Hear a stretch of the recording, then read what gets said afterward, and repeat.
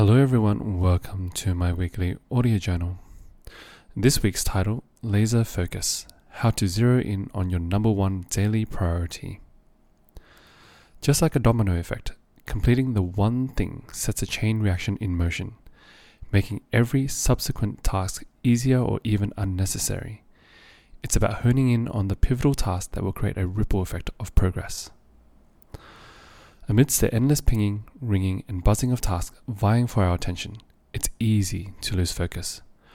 We've all had days where we jump from one task to the next, accomplishing bits and pieces, but nothing meaningful. To break out of this trading cycle, try out the one thing. This concept emphasizes identifying the single most important task and prioritizing it above all else. Stop trying to multitask and be everything to everyone.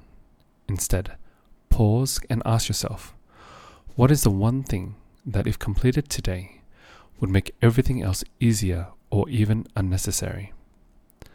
As Stephen Covey put it, schedule your priorities, don't just prioritize your schedule. Look beyond the bustling schedule and distractions taking up your time. Reflect on what truly aligns with your core values and long-term goals. Pinpointing this one thing requires self-awareness and conscious effort.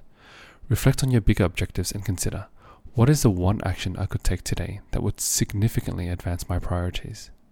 This could be having a crucial conversation, making progress on a key project, or any singular task that creates momentum.